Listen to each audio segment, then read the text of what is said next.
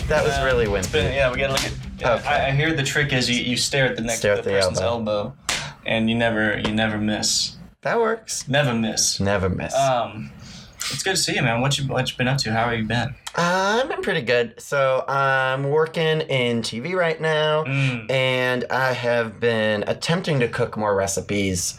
Not really succeeding on that. I usually just succeed at falling asleep before I cook anything. What's something you just recently cooked? I attempted to make a new recipe for zucchini using garlic powder and paprika. Wow. So Evan is a filmmaker, but he's also fancies himself a bit of a chef, and he's a damn good one as well. Oh, yeah, I've had some good dishes for you, bro. We need to make that beef recipe together that we attempted to create and can never remember what's in it. I mean, I feel like that's all you. I don't think I can. Oh, we made it together, actually. In there. Really? I don't think dude, I don't know what works. I don't actually remember what we did. We just sort of talked for a long period of time. I'm like, I'll lather it in some sriracha, and I'll throw some maybe salt and pepper on it, and that's it. Sriracha's good, though. Sriracha's super good. I eat sriracha on everything right now. Like, even I'll take a tortilla out of the fridge, put a bunch of sriracha on it. Sriracha works really well with pineapple, apparently. I could see that. Those fruit carts at the edge of the sidewalk sometimes. Yeah. I love the heat in the fruitiness. They have what was it? What's it called that they sprinkle on the fruit? Tahini. Tahini. Tahini? Is that like red? It's red, right? It's red. Yeah. It's like chili powder, or is it paprika? Probably chili powder. I don't know what else goes in there. Shit's good. I had some mango with that once. I keep bumping the mic. I had some mango with that once. It's good with mango. It is very good with mango. So what I like doing is I like making different types of garlic bread. Like the one that we had on set, where it was mustard powder in the garlic bread, so that way it was more like Southwestern to go with the chili. Dude, yeah. Yeah. Whenever there's a set with you, there's some good food around. Hell yeah. We just, we're not just, a year ago, we shot a short film of yours. Mm-hmm. Something that you wanted to make for 3-4 years? Yeah, 3 years. And you were the person I originally had in mind when I wrote the script. So it worked out pretty well. Well, yeah. 3 years later, we finally made it. And 1 year after that, it's going to premiere.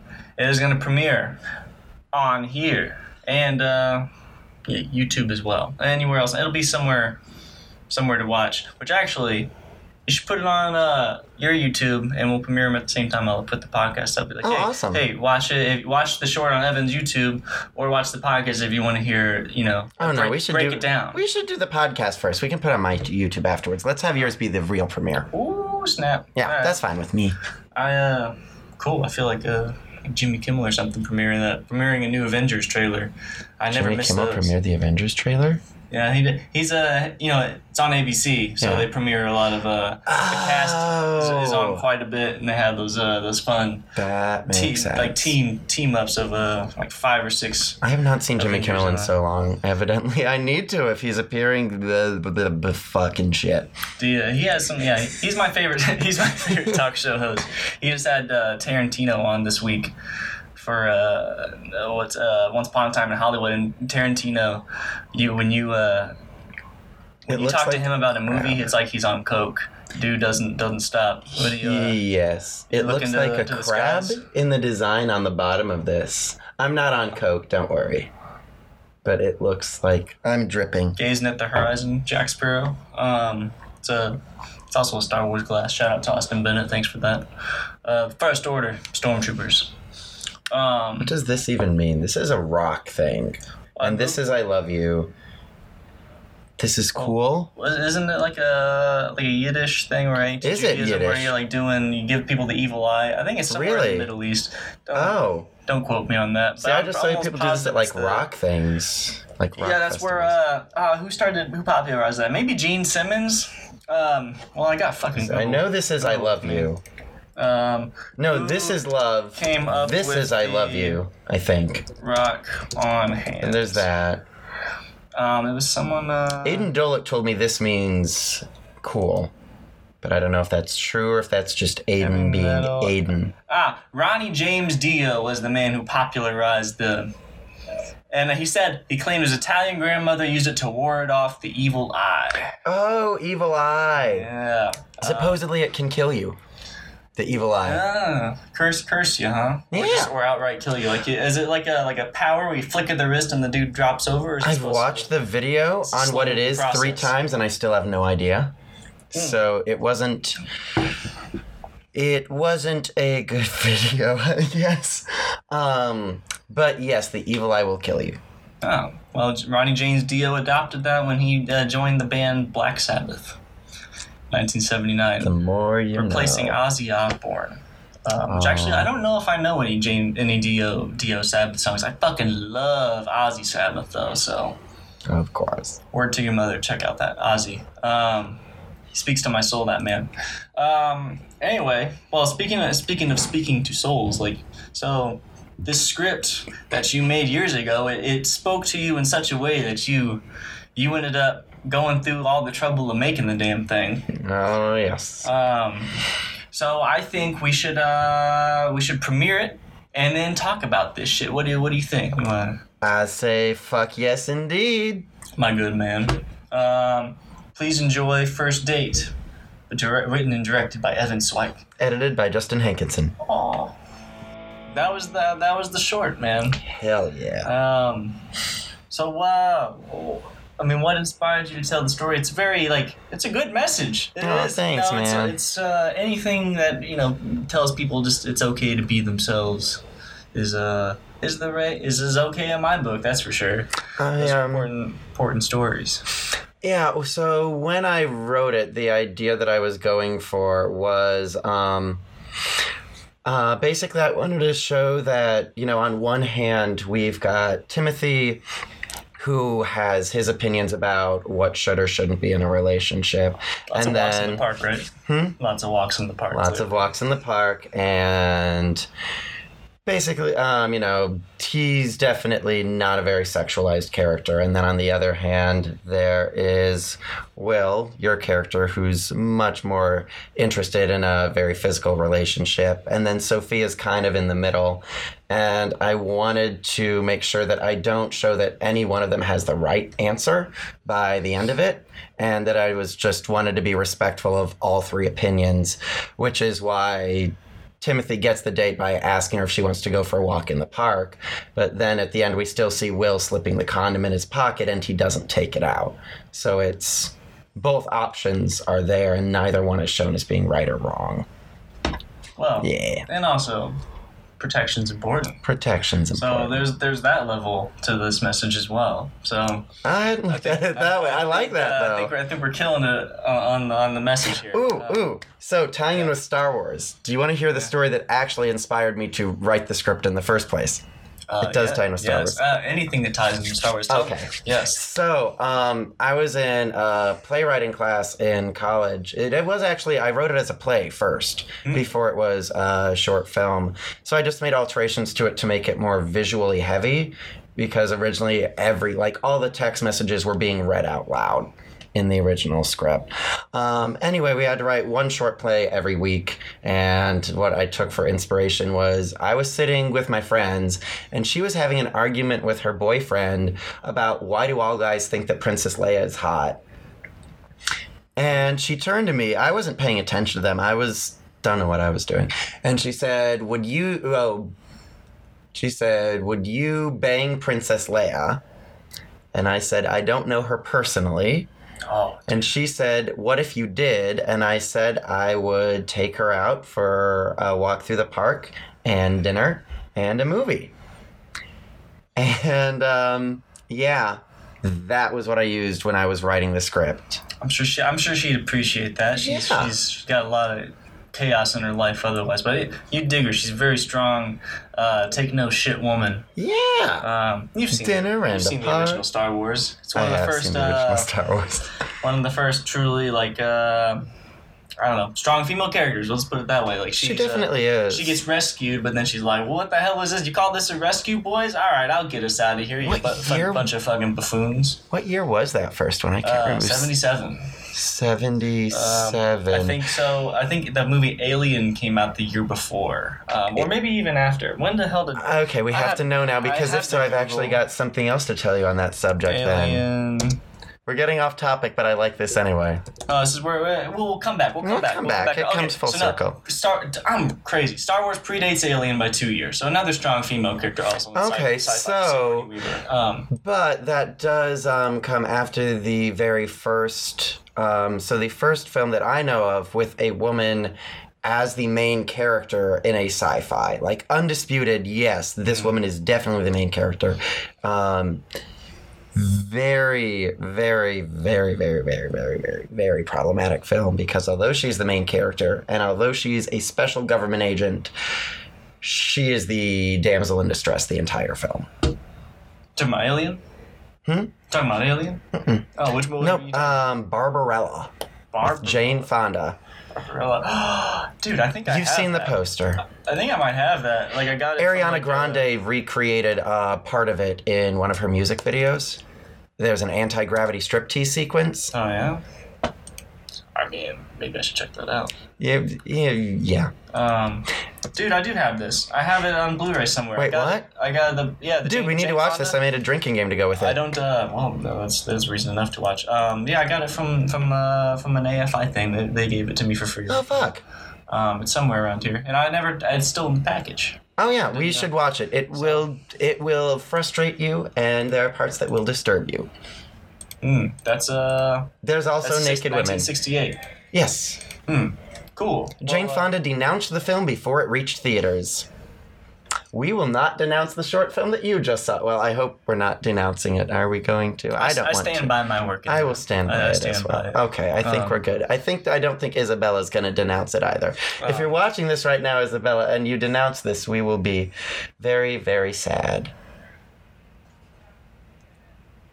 The fuck yes indeed, my good man, is something I've been saying for a while. It's a quote I used to attribute to Julie Andrews. She never actually said it. Oh. She did say, oh fuck yes, at some point. But I changed it to fuck yes indeed, because I thought that sounds more like something Mary Poppins would say. And after a while I was like, I like this line enough, I want to put it in the script. And I also thought that was a good way of showing difference between the characters. Like Sophia's cursing, and Will, you curse at one point in it. I can't remember what the line is, but there's one part where you curse, and Timothy refrains from all that until there's partway through the short where I say, holy shit. And I decided that was a way of trying to show a slight change in him as it's going on. That he starts to become a little bit like both of them.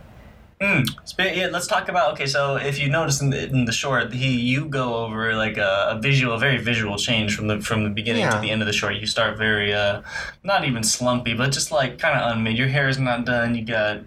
Hair's messed up, I've got, everything I was wearing was like 2 sizes too large. We do some harsh light on you to make you look extra shitty. That's very brave of you to do, being the writer-director of the film. Like, I'm going to make myself look like shit. I mean, I got to look better by the end. Otherwise, there's no way I would have done that. You had to really make, you were... yeah. But what inspired that change? I'd only seen... Usually when you see movies where someone goes through a visual transformation, it's done to be very noticeable. I wanted this to be subtle, something where people might not even realize it's there. Like, in The Shining, the way how things gradually change as it goes on. It's subtle, you don't notice it until you've reached it. What happens in The Shining? Yeah, there are some very subtle... Well, like, so Jack's hair keeps getting longer, and he's getting less shaved, and he looks more like an animal by the end, and Wendy's face gets more gaunt as it goes on. I don't think Danny changes that much, now that I think about it. That's, that was a pretty hard shoot. I remember reading that, like, Kubrick made the chick do, like, 80 takes at one point. He was very, very harsh on Shelley Duvall throughout that. Thank you for clarifying. Shelley Duvall, the chick. He was harsh on Shelley Duvall throughout. I can show you the documentary that his daughter made afterwards about it. Yeah, because she was filming on set. This is a very off topic, but also completely relevant. You ever heard of deep fakes? This is it's like yes. I haven't Have you seen this video. One? You need to check this out. This is Jim Carrey deep faked onto Jack Nicholson's face in The Shining. We're getting off topic a bit, so have you seen The Shining? No, my friends are in the This bar. is cool. We have a extra guest here. Just join us. It's fine. Yeah. Look at this. They're getting so real. You can see a line though. You can see a line right here. Slightly. Yeah. Right above, like in the middle, like first and then third it's of the kind forehead. of fuzzy right here. It's a little bit too soft. But I mean, I wouldn't have known if I wasn't looking for it. Here, let's go up to when he gets crazy. Yeah. Oh shit. Oh, they did a bunch of these. Okay, this is the one I wanted to show you the most. This is the iconic. Oh wait, maybe you shouldn't see this part because this is the most famous part of the movie. Oh yeah. So you might not want to see this part. Is it a spoiler? Yes. Okay. So Yeah. I'm gonna cut out. Yeah, we'll let you know when it's done. Okay. Okay. Check I this don't out. want to spoil it because it's a famous scene.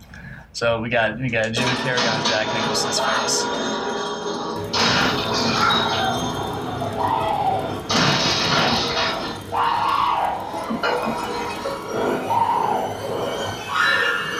Here's Johnny. It's shaky, but it's very funny. Like It's it works. surreal. Very surreal. Jim Carrey's got, almost if not more an animated face than Jack. He's got a very animated face. They're both very facially expressive actors, so it fits very seamlessly in terms of. I don't know, I thought that was funny. But anyway, deepfakes are pretty crazy. On the subject of doing editing like that, why don't you talk for a little bit about what you did to make sure the changes showed up in the edit? Because you had to do some frame by frame work, not only on me but also on Bella. Well. So I mean, I know it's not just me. Well, my favorite aspect of getting to edit the short, which was it was an opportunity to learn some new software. So I'd never used the software DaVinci Resolve before, and I was kind of learning it. I needed to learn it for a job I was taking. So there's a lot. I got involved with DaVinci. Got to do color correction in your of your short in DaVinci Resolve and learn how to use it, which included like you have a very distinct color scheme for all the characters. It was like blue for you, purple for Sophia, red for me. But the way the footage was shot and the lighting, it turned up gray on camera. It was like a light gray. You could barely tell it was even blue. So when I figured out, and I'd be better at it now, but I was just learning just I went and just highlighted your shirt basically and made it a brighter color blue. Frame by frame. And and I had to, keep the bubble over. Yeah, frame by frame. But it was fun. It was a good experience. It was like it was like a very extremely miniature version of doing like a fucking like superhero movie or something with like an effect. And on Henry it. Cavill had his mustache in Superman. Yeah. Which even YouTubers have done a better job at taking those mustache off and not making it look like horrifying. You've seen that shit, right? His mustache. No. Oh my. Well, they. Do I need to? He had a contract with Paramount. He was shooting Mission Impossible with the new Mission Impossible. And they thought it would take too long to grow back in, right? He was contractually obligated to keep the mustache. Like Paramount put their foot down basically just to say F you to WB when they went to do reshoots for Justice League. And I thought it was that he had it the whole movie, so it was just reshoots. No, yeah, just in the reshoots. Oh, I'd heard the whole movie that he had the mustache on. Well, the funny part about that is that most of the movie was reshot. It's a very famously slapdash together movie. Oh, they Hollywood. Brought in a new director. And, most of our movie was not reshot. I guess it was Oh, sorry, I gotta. We reshot. We reshot one sequence. No, one shot. Yeah, we only had one shot, and then we dubbed one other shot, and that was it. Really. Good for us. Yeah. Playing an advertisement. Once upon a time in Hollywood, got to see that. But yeah, this is a loud person. They're loud. I just want to. So So look at that on the left. Set itself like a car. Easy to lose. When you dig around. Usually goes wrong. But with the Anyway, I don't know. It looked like poop.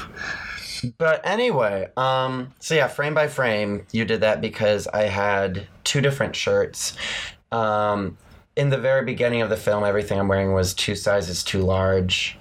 And as it went on, I had written down in the shot list, okay, at this point, I'm going to shave more of my face. So we don't have to do what they did with Henry Cavill. So the first thing that I did was I shaved... I had everything shaved except for, like, right here. There's more fuzz. I shaved that off to refine the sideburns. And then I think the next step was changing the lighting and then combing my hair and then wiping off the bad makeup and having better makeup put on. And then it was the buttons and then the shirt. Did you do that? And then the gelling my hair. That was the final thing. I forget. Like, oh, no, shirt was the last. I forgot. Shirt was the last. So you end up pretty much becoming, you're like molting throughout. Yeah. The dirty schlub was being influenced the most by Sophia to do her bidding. Yeah. And then as you slowly became nicer, as you slowly became more of your own individual. Yeah. Your physical appearance looked better. Exactly. I wanted it to be that Timothy does learn some things from Sophia. I mean, she gives him confidence, and he learns things from Will as well. So he does grow and learn, but with growing and learning, you also learn what you want to do. And in the end, he agrees with them on certain things, but he can go against them on other things and go against them more strongly than he did in the beginning. And so, yeah, I did want to show that with the outfits. And the color scheme with the film, the idea is blue is one side, red is the other side, which is you, and then she's purple, which is in the middle. And that's why the painting in the background, if you look at it, it's more blue on the side where I am and more purple on the side where she is. There's a brief moment when I'm bent over and you can see there's a blue pillow behind me, and she puts her purple feather boa to the side to show the extremes of the colors on both ends sort of merging together when we sit closer. So this is the beauty of filmmaking, people. This is the stuff that no one would ever think about, even dream to think about, like people who aren't in the film industry, like just how much thought goes into like every different thing. One thing I want to know, because you and I haven't discussed this yet, though, is how much time did it take to make the nut cracking sound effect?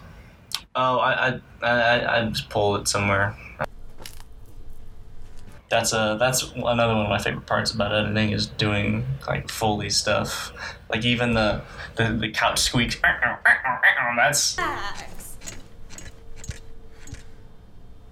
okay. That wasn't there. Our couch is squeak free if you want to sit on it.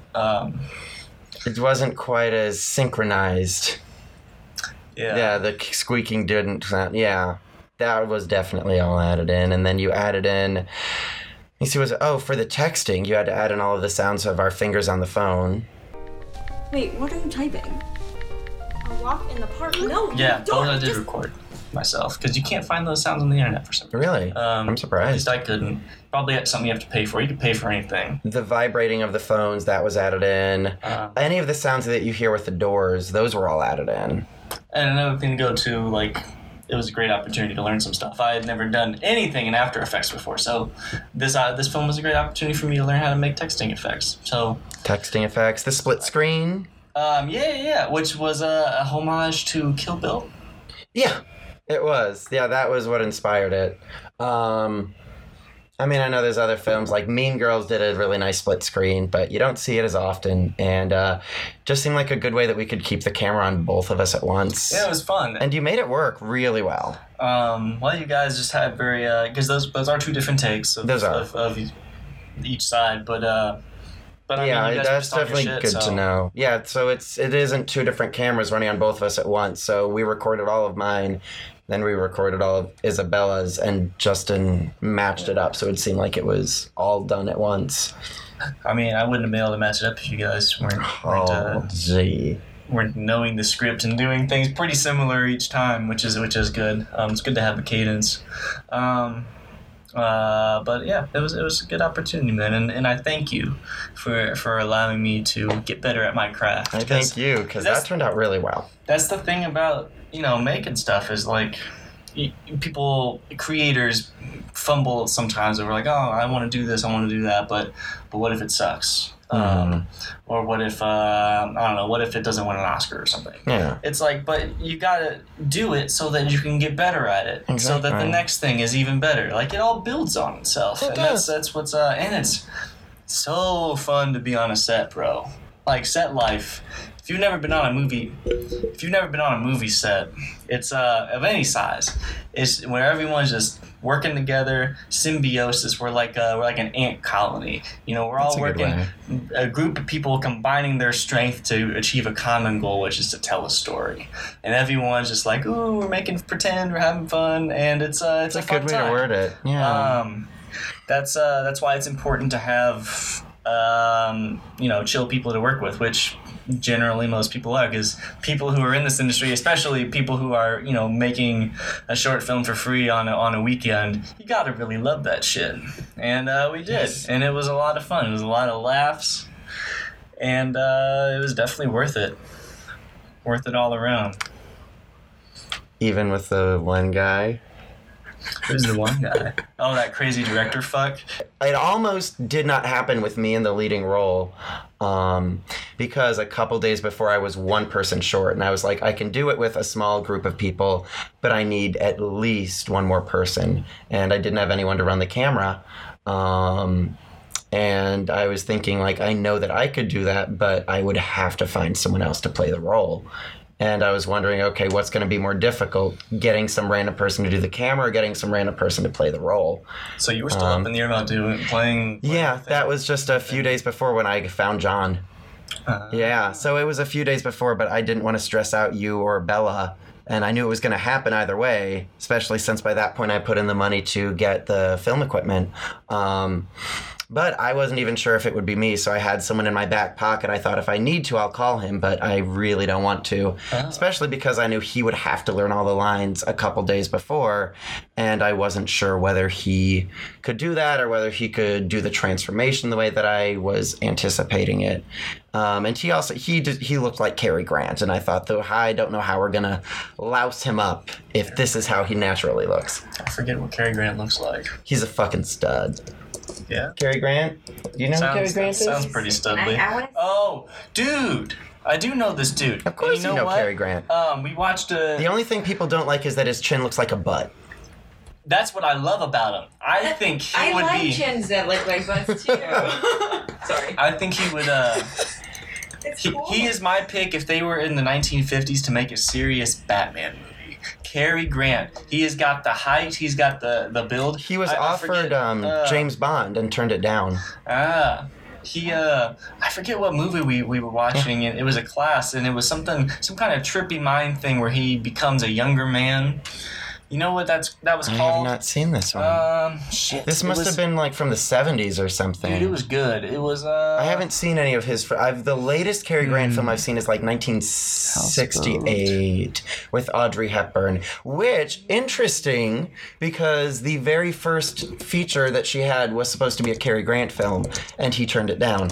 Oh, really? Well, they gave it to Gregory Peck, and Gregory, he said... I always got serious roles, and I know the only reason I'd ever get a comedy was because Cary Grant turned it down. And he said the moment I got the script, I thought, okay, Cary Grant didn't accept this because he knew he would have a smaller role than the unknown person. And the unknown was Audrey Hepburn. See, I do like Audrey Hepburn. I have her cookbook with her recipes. And did I ever show you that? Oh my gosh. So I have a cookbook with Audrey Hepburn's recipes, and she fucking loved pasta. Pasta was her favorite thing. She loved pasta. She made her sauce from scratch, which is why I need to grow tomatoes. Yeah? Because according to her son, he was like, you can make this any other way, but if you grow your own tomatoes, that's the way my mom made it. And I'm like... That's how Audrey Hepburn made it. That's how I have to make it. Her favorite foods were pasta, pomodoro, and chocolate cake. That's She never wrote down the chocolate cake recipe, though. He didn't even know what it was. After she died, he searched.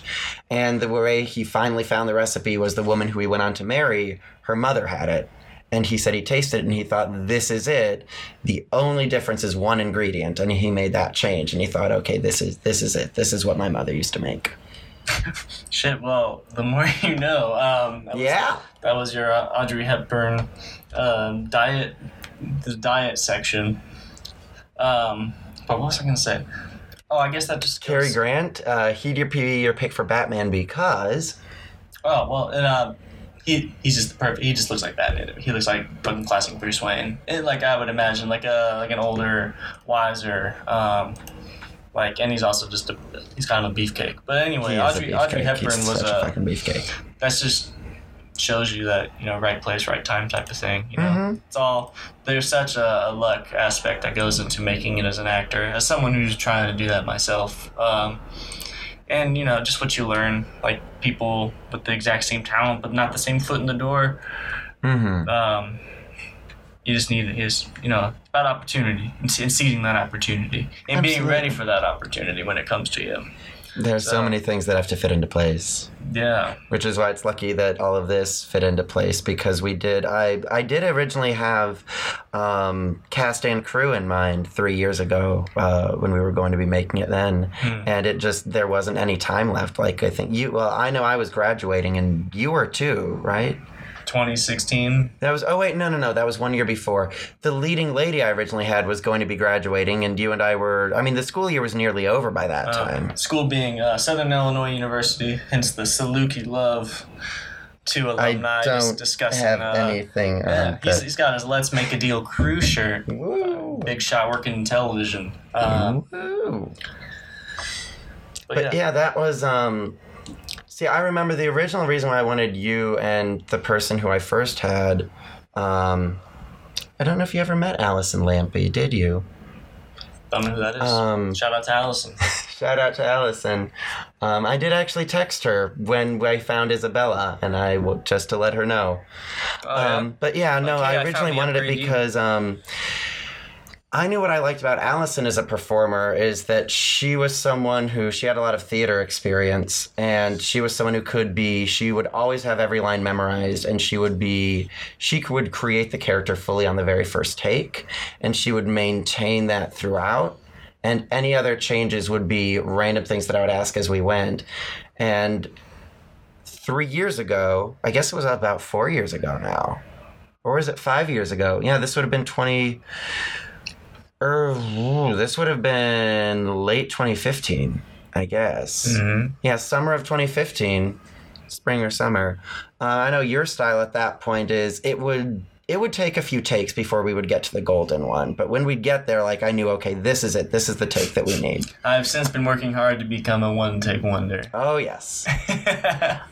I just remember I thought the way out you two had such different styles, I thought I could imagine them combining very, very well in this. Or her being very upset at me that I'm not getting my shit together to do the take. Because I remember we did it was a short with another actress, with Marla, yeah, and I was just like, that was the most dialogue I'd ever tried up to that point. Like I didn't go to school. Very dialogue heavy short. I didn't go to school to act. I went to film school and decided I wanted to act while I was in film school. So I just started acting in people's short films whenever I could. And Evans, I've been in 3 now.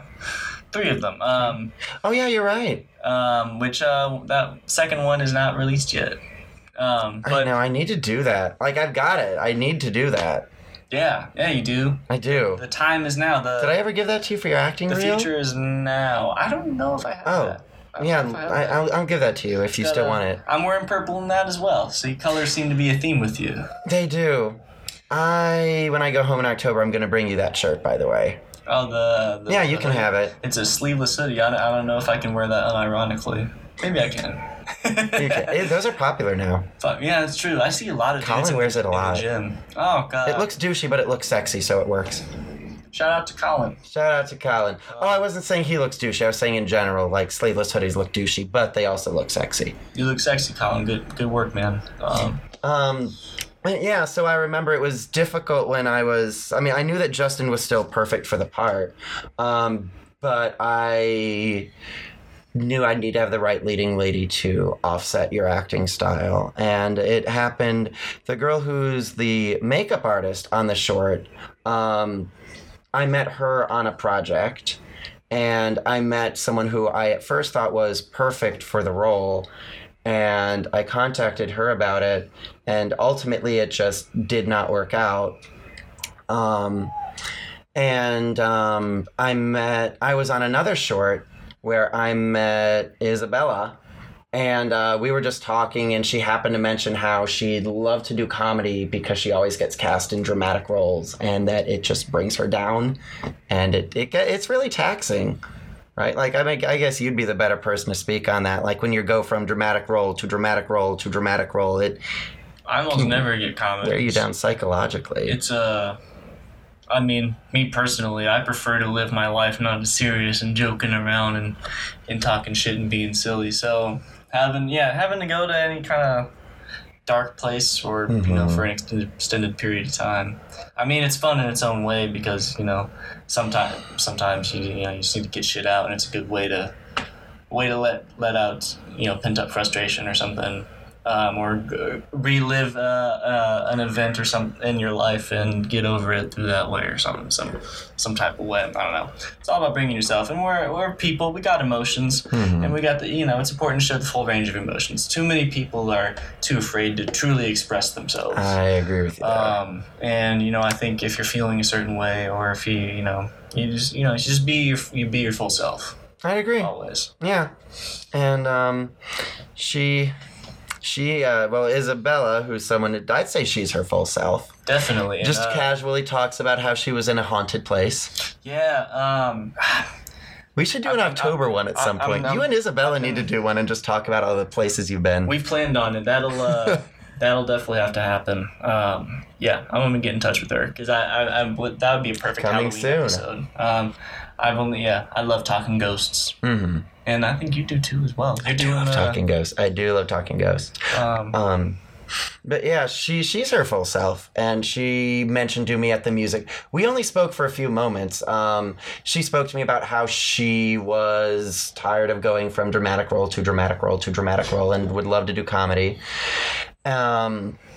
And I did not get her contact information before she left, but I found out the woman who I originally wanted wasn't interested in the role. And I thought, all right. I contacted the producer, and the producer was able to give me Isabella's information. Contacted Isabella, and she remembered meeting me and remembered nothing about what we talked about because that's how short it was. And I said I wanted to meet with her to do a read-through and see if she was the right fit for the part. And she was perfect. And I just thought, okay. And I'd already spoken with Justin before, and you said you really wanted to do a comedy as well. For footage, man. Got to get all I had was like sad shit in my reel. So it worked out. Sad or angry shit. Sad or angry shit. Yeah. Sad and angry shit. Yeah, you don't want your life full of sad and angry shit. Oh, and on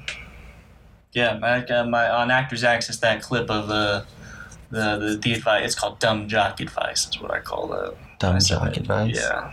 And I'm like, no, bro, that's not how you look at the boobs. You could stare right at them, or act a little shy about it. That monologue. Yeah. Good stuff, by the way, as well. Funny. Oh, we rewrote that monologue. I forgot. Yeah, we rewrote that together, didn't we? I don't know. Did we? Yeah, because I wasn't sure exactly what order worked best, so we tried a few different orders, and I think in the end I just said, okay, do whichever one feels funnier. Oh, well. It's been a while, I know. Yeah, I do remember that that my single take was fucking awful. Like there's the shot of that part just of my face, and I sucked hard on it. So I'm glad that we shot that wide. And honestly, the wide was nice because it got both of you guys. Two of us looking at each other. Yeah, that was a good thing to cut on. So I mean, when I was looking at the footage afterwards, I realized that most of the ones where we went on for several takes were all of my shots. And I was like, oh shit. Like, I'd be like 5 takes in a row, and then Isabella would be 3, And you'd be 3, and I'm like, damn it. I mean, you're the main focus of the story, though, so... Yeah, but still, it's like 5 takes. I wrote the damn thing, and I know every line, but 5 different takes. Man, I mean, you gave options. Oh, we have water. I forgot we had water. Or is it vodka? It's not. I tried to make that a joke. It didn't work. Sorry. Drinking coffee, I am. Yes. Oh, you're better at that than me. Good, Wasn't it? Oh my gosh. Who's the one who voices Fozzie? Because he was the original voice for Yoda, right? Frank Oz. Yeah. Is that he? Fozzie Bear? Yeah, Fozzie Bear. It's the same guy who voices Yoda. Oh, I don't know the Fozzie Bear voice. I don't know either. All I know is it's the same guy. According to my Spanish teacher, but that Spanish teacher sucked. I had 2 great Spanish teachers, and one... Was that high school? Yeah. I haven't had a Spanish class since high school, unless you count dating someone who speaks Spanish as Spanish class. We should count that as Spanish class. I had the bright idea of taking German in high school. That's cool. It's cool, but being in Los Angeles now, I'm kind of kicking myself for not taking Spanish. I could teach you. Like, my girlfriend's from Honduras, and God knows what she's saying about me sometimes. I don't even know. I need to know these things. But yeah, it'd be very helpful. A lot more practical. Because I think I took it because my high school had a eventual trip, like senior year or junior year, you could take a trip to Germany. And I was like, yeah, that sounds fun. And then I did it. And then I didn't even stay at that high school, so it was all from it. Continued in German, though. One of my best friends is from Germany as well, actually, so it does work out. Yeah, Reuven Hake. Shout out to Reuven Hake. He is 6'6". Don't know this guy. He's a big boy. Big boy. We like big boys. That sounded sexual. Sounded a little dirty. Yeah, a little bit dirty. It's all right. It's late. We got Words of Jaybird late night. It is late. It's getting around 10. But yeah, so languages. Spanish would be better. So anyway, I also had Spanish in grade school. They like forced Spanish upon us, but no one in our classes ever paid attention. And I remember me and my friends, 6th grade, goofing off one day in the Spanish teacher. She was like a native Spanish speaker. She was from some South American country, but she stopped us because we were laughing in class. And I remember she was so angry and so sincere she said it. She goes, laughing is so easy. It's so easy. We just fucking died as soon as she said that. Like, she says, laughing is so easy. And it made us laugh like twice as hard. Wow, I feel bad for your teacher now. I'm sorry. In fact, I can't even remember the poor woman's name. Wow. But, yeah. Well, my Spanish... Laughing was easy. I did have a Spanish teacher in junior high. We had Spanish 1 day a week. So none of us really learned that much because it's 1 day a week. And we later found out that she maybe was not that good at teaching Spanish because the letter J is pronounced how we pronounce the letter H. And she did not know that. What? So we found out the next year when we had a better Spanish teacher and we were like, wait, what? But I had a great Spanish teacher in high school in this 1 day. So we're sitting there, and keep in mind, there's like a window. There's a huge window on the side of the classroom. And she's talking, and she's like, okay, class, I'm going to talk in English. No, I'm going to talk in Spanish, and you'll translate my words into English. Hola, clase. Me gusta la hamburguesa. Me gusta el refresco. Me gusta... Oh, my gosh. Oh my gosh, oh my gosh, oh my gosh, oh my gosh. And we're all like, what? Senora, are you okay? And she went, did anyone see that? Did anyone else see that? Those birds out there were mating. Oh. And we're like, what? And the one kid in the class who just wants to mess with her is like, are you sure? Are you sure that you weren't just seeing things? And she's like, I am very sure. That one, I need to get away from the microphone because I'm going to be loud. I am very sure. That one, it jumped off of the branch onto the other bird, and the branch just started moving up and down like, look at how ruffled their feathers are. And then there's a pause, and she realizes she's still teaching, and she goes, oh. Oh, my clase. The birds, they say, oh, me gusta la primavera. Back to class. Me gusta el refresco. And everything just continued like nothing happened. So that's my experience in Spanish. That's very memorable experience. I've never told Walter that story. I should really do that. You should know that. Ligia should know that, too. You should continue telling that story to the end of time. I will. Why did I mention German? German? The reason I even brought up German originally was so I had class in high school. Second high school, it was like way like chiller. We didn't learn jack shit pretty much because like the first semester of high school was all spent like preparing for our Oktoberfest, and that was like when each level of German would put on a play. Mm-hmm. So German was my first class, an opportunity to ever act in my life. Really? We put on Young Frankenstein in German. Like we could read cards if we needed to. So I had key That's cards, cool. But I got to play like 5 different roles, and that was my first time ever performing, and just really because I was doing Which 5? I'm gonna guess you were the general. I forget names. Yeah, I was the general with the arm. Of I had course, a fake arm. I knew that you would be the general. And then just random stuff. I was a doctor at the beginning where I brought in. There's a dude who comes in on Frankenstein's class. I forget. Oh, him. Like I know who you mean. The one with the big nose. Grizzled monologue. I'd probably do a better voice now, though. And then like random stuff. Like I was a train conductor who goes, "Alle einsteigen." I remember because I just had a long beard. But anyway, it was my yeah. That was your all different. I got to wear all different kinds of clothes and shit. And, I could see you liking that. And get on stage and make people laugh. So it's fun to make people laugh. That was my first experience with the acting bug. I didn't get to do plays in high school because it was all during basketball season. So. Oh. That sucks. Yeah, and plays were in the fall. That was basketball season. Musical theater was in the in the last semester. So, I wasn't ready for that, and I still don't think I'm ready for that. Musical theater and plays is it's a step too far for me. I'm not ready for that. At least as is. Did you see the Cats trailer? No, I hear people talking about It's it though. unsettling, bro. It's kind of creepy. After this podcast, I would love to watch it with you.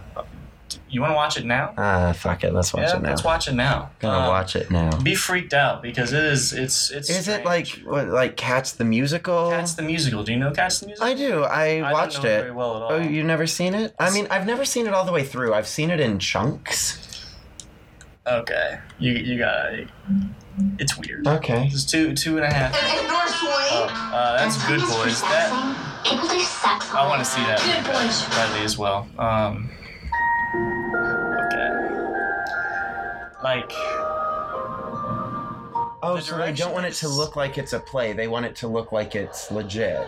Well, how legit could it look? They're just like basically photoshopping human faces on anthropomorphic cats. It's like the Cat in the Hat movie. See, that's what's throwing me off. It's It feels like something that's meant to look like a play. Yeah. It's definitely, and they do, Oh, Judi Dench? Yeah. Is that Janelle Monáe? Judi Dench or Janelle. Let's see here. Cats IMDb. Isn't that just weird?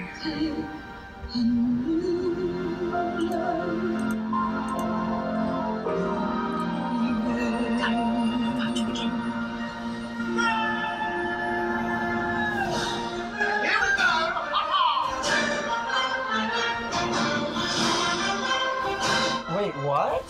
Him? Jason Derulo. Yeah. The guy who had the song Wiggle? Is that what he had? Yes. You know it. I'll play it for you later. Okay, I do like her. It's just like...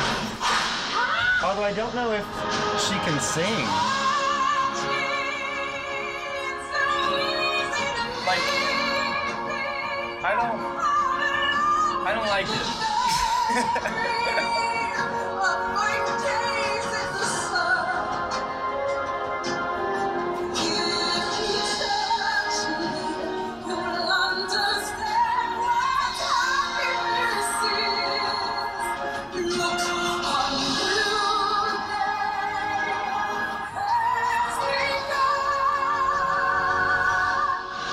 I mean, great singing. Let's Don't get me try for a wrong. different life.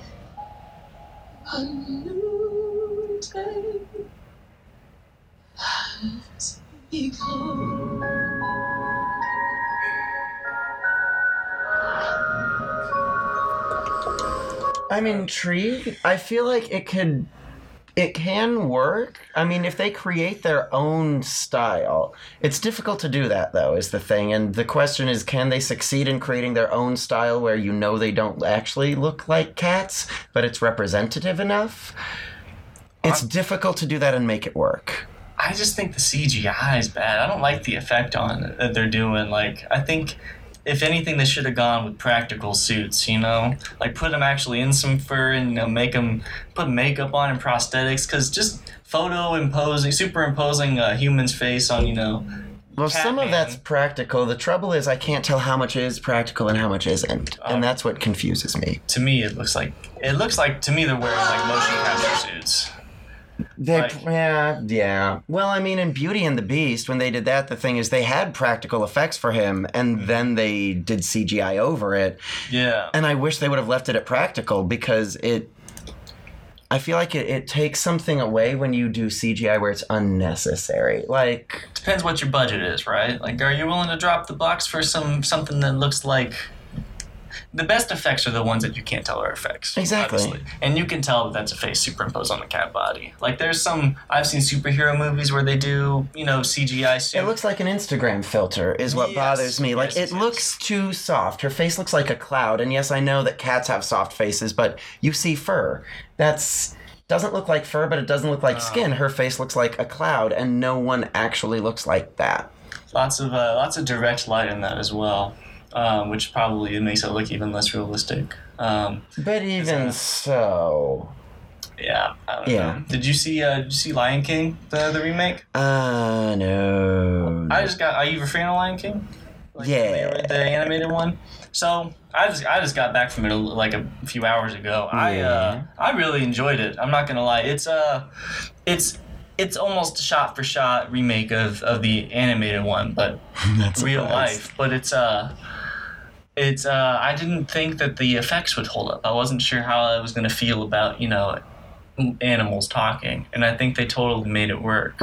Yeah. It looks very. There was no human element to the faces or anything. It was just straight animals talking. It was like watching like a National Geographic or a Planet Earth type of thing. I mean, I'll give them credit from the clips that I saw, the fact that, you know, animals don't have as much facial expression as the cartoons would, so they had to do more with the animals' bodies. So from the clips that I saw, I'll give them credit. They had to put more thought into that. It was like there's some shots that obviously stuck out like a sore thumb, but like the reason, I swear they made it look like most of the movie was that's the animated one. Can we keep him? This is Timon and Pumbaa. That's the part that I saw. So the lighting technique they used was basically they wanted to have... They don't have things in direct light a lot. Like, throughout the whole movie, they would have, like, half of, if not, like, at least a third of the character in some sort of shadow. It's like they made it seem like they shot within, like, 4 hours of sunrise or 4 hours of sunset. Yeah. Throughout the whole movie, which you know, not having the CGI animals in direct light allows and also having the same shadow pattern throughout the whole scene. You know, like, rocks have the same type of shadow on it, and the ground. Mm-hmm. And it kind of made a better, trick the eye enough to make it seem like, you know, they really fit in. Oh, that's smart. That's pretty much how the whole movie was. I really dug it. Like, that's... Begging for scraps. That's delicious. And it looked just as good on the big screen. Like, just from the trailers I wasn't sure. But see, like, there's shadows. They're in the darkness. They're in shade. They're not showing full. But it's like, what is in light is furry enough. That's It smart. just works. It just really worked for me. I dug it. I dug it a lot. And honestly, like, you know, it's a nostalgia trip for sure for kids who grew up watching it. But those Mufasa scenes, also with James Earl Jones returning, the only returning cast member. Who was he in the original? Mufasa. the dad. That makes sense. Very, I mean, I cried. I teared up. Like, there's like 3 major scenes where, you know, he gives his son the talk or the motivation or whatever. It's beautiful. It's a great message still, this movie. Well, the interesting thing is that one was, I met one of the people who worked on it, and she said all of us who were on this B movie called King of the Jungle at the time, it was a slap in the face, and that was basically the sign from the Disney studio that you were not one of the chosen ones if you were working on that one. No one wanted to work on that one. King of the Jungle? What's that? Lion King. That's what that ended up being? Yeah. Oh. It was this B movie called King of the Jungle with no human characters in it that no one wanted to be on. And if you were working on that, that was a sign that they didn't think that you were that talented. The one everyone wanted to be on was the one that they knew would be the big hit, which was Pocahontas. Oh. Wow. Yeah. That's dude, the music in it is still great. Those songs are very good. Well, and she said it worked out well for them because then everyone who worked on The Lion King was very popular then because Lion King was the bigger movie.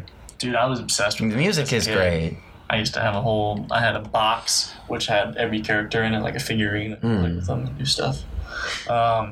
Did they still leave in the remember who you are when he sees his father's ghost? Yes, dude, and they do it in it's photorealistic. So he's still in the clouds. But it's like spoilers. Thunderclouds. You've seen the movie. I mean, fuck it. It's the same movie. It's like thunder in the clouds. It's dark and thundering. But the lightning shows the outline of Mufasa. Oh, that's clever. And it's beautiful.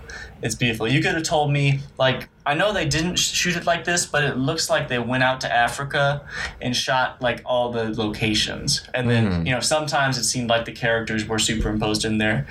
With the few times it wasn't direct light, because it's hard to fake still. But for the most part, the visuals were great. And a few of the actors... Seth Rogen took me out of the movie every time he appeared. He plays Pumbaa. Yeah. And he is the only member of the cast who can't sing, like, at all. Oh, they didn't dub him? So during Hakuna Matata, they literally, like, he's, like, at 1 decibel. And it even cuts out some words early. Like, it was mostly Timon singing Hakuna Matata. I mean, that's probably smart. But it's just, and it's Seth Rogen, so it just sounds like Seth Rogen, and he still does laugh. So you can just, it's just like Seth Rogen playing a warthog versus, like, you know, the character. I don't even know who was the original. I know Nathan Lane was Timon. And I can't imagine Seth Rogen singing. And and he didn't actually. The two of the main Timon and Pumbaa songs, he only sang Hakuna Matata very low. The other 2 scenes where there were songs, he literally said the lyrics. I mean, that doesn't surprise me. It's probably better than having him really belt it. Well, for what it's worth, everyone else in the cast was great at singing, and the song sounded fantastic. John Oliver as Zazu, great choice. I dug it. I'm surprised at how much I dug it. I'm glad I've been able to express that. You should go see it. If you liked it, keep hitting the goddamn mic. If you liked it, you should go see it. All right, fully noted. This is a good movie for nowadays. Learning about nature or seeing the beauty of nature and how important it is to protect it and to preserve it, because there's definitely a future that exists where lions, tigers, zebras, giraffes, elephants aren't existing in this world, and the only way that we're going to get to see them is if we conjure them up on a computer and put them in a movie, unless we get our shit together and start taking care of the planet. So this is a good time for this film to be out, and it's about people of all different species, animals coming together and working together. That's true. Circle of life. Yeah, they all need to be functioning as a whole in order for it to work. And I like the idea. I forgot. Like there's some layered shit in Lion King. Like absolutely. Like the Scar. The reason they don't like Scar running it thing is because they're over hunting the Pride lands, and there's no food for anyone. So I guess it was don't just take things just because you can have them. No. Have some self-restraint. God damn it. Yeah, there needs to be balance for everything. And it was deleted, but in one of the scenes it was They were telling him that he would be more popular if he had a queen, and so he started pursuing Nala. In the original script, that's why she runs into Simba, is he banishes her unless she marries him. And she runs away, and that's when she runs into Simba. That was in the original script. I mean, you have to assume that Scar was banging all them lionesses. It's just Scar and a bunch of lion chicks. There's no other dudes in the Pride. I mean, I think... Oh. Really? I think they're his, man. What other guys are there? Yeah, there aren't any other lions. At least It's just I don't know lioness. about I don't remember about the cartoon, but at least in today. No, there's no chicks. others. None that I can think of. So Scar was running shit and getting it in. I know that they did fix most of the errors that were in the original regarding things that are not actually seen in Africa. Oh yeah. With the exception of red ants, because apparently the red ants played an important role in the plot at some point in the remake. I don't remember what it was. It did bother me, though, with what they changed for how Simba was baptized, because the point of his baptism is, first they break the fruit over his face, and then they cover it with dust, and the idea being first you are born, and eventually you will die. Yeah, they took the fruit out. They took it out and they changed it to the entire thing being like a red powder, which I understand it's because apparently that fruit's not native to Africa. But the idea is, the fruit is you're born and the dust is you will die. It's the circle of life, which is what they sing about right afterward. That's the whole point of that sequence. That's a good catch. And that just reminded me of something I didn't even realize. They took out, they were missing the Rafiki scene. Like, Rafiki has his one-on-one with Simba and, kind of points him in the direction of his father's ghostly wisdom. But there's no, one of my favorite parts of the original was when he's like, he hits him in the head. He's like, it doesn't matter, it's in the past. Ow! Jeez, what was that for? It doesn't matter. It's in the past. I don't know, I just realized that wasn't in the movie. I wonder I'm pissed why it about wasn't that there. now. Wow. They don't have that in the movie. I wonder what else they didn't have. Well, for one thing, Rafiki doesn't have a tail. He had a tail in the original. Oh, yeah. They didn't actually know what species he was. They thought he was a baboon, but the original drawings were a different animal entirely. Oh, shit. And so that's why they had to change it, because there is no animal that looks like Rafiki. Damn. He has a face like... I forget the name of it, actually. It has a face like another animal, but baboons have tails. And they got confused and they drew him as like a blend of both. And they refer to him as a baboon in the original. And he's not a baboon because that's not a baboon's face. Learn something new every day. Well, now I'm pissed. That sequence I was telling you about, remember who you are, that wasn't supposed to be in the movie originally either. Because Mufasa was supposed to tell Simba something very important when the two of them are having a one-on-one near the beginning of the movie. And the idea was, the woman who wrote it, Brenda Chapman, people should follow her online. She wrote and directed Brave. She went on to do that. Oh, Among many other Lion things. King and then directed She wrote parts of Lion King. They have teams of writers. She also wrote parts of Beauty and the Beast as well. And her husband directed Enchanted, among various other projects. King of Egypt was her directorial debut. But anyway, Prince of Egypt. I'm sorry, I'm getting tired. But anyway, that sequence in The Lion King, the idea was that the Mufasa was supposed to reference the important thing he told to Simba. And they told her that, and she said, okay, great, tell me what it is, and I'll write it in this scene. And she said, they told me we don't have that scene written yet. And she said, that's great, but if you want me to reference it, you need to tell me what he's saying so I can reference it. And they said, okay, but we don't have it written yet. And she said, fine, when do you need my scene by? And they said, well, we need your scene by the end of the week. And I said, okay, but I can't write my scene if I don't have the part that you want me to reference. Mm-hmm. And they said, well, we still need yours by the end of the week. And she said, okay. So she said, I wrote some dialogue, and the week was coming to a close, and I had to turn mine in, but they still didn't have what they needed me to have. So she said, so I wrote remember, and then I just left a blank. And then remember, and I left a blank, and I thought, okay, I can't leave a blank a third time. So remember who you are. And she submitted it that way, and they recorded it that way. and they never ended up writing the lines, and they never even wrote whatever it was for him to reference. So in the final version, it says, remember, remember, remember who you are. And they just left it that way. Dope.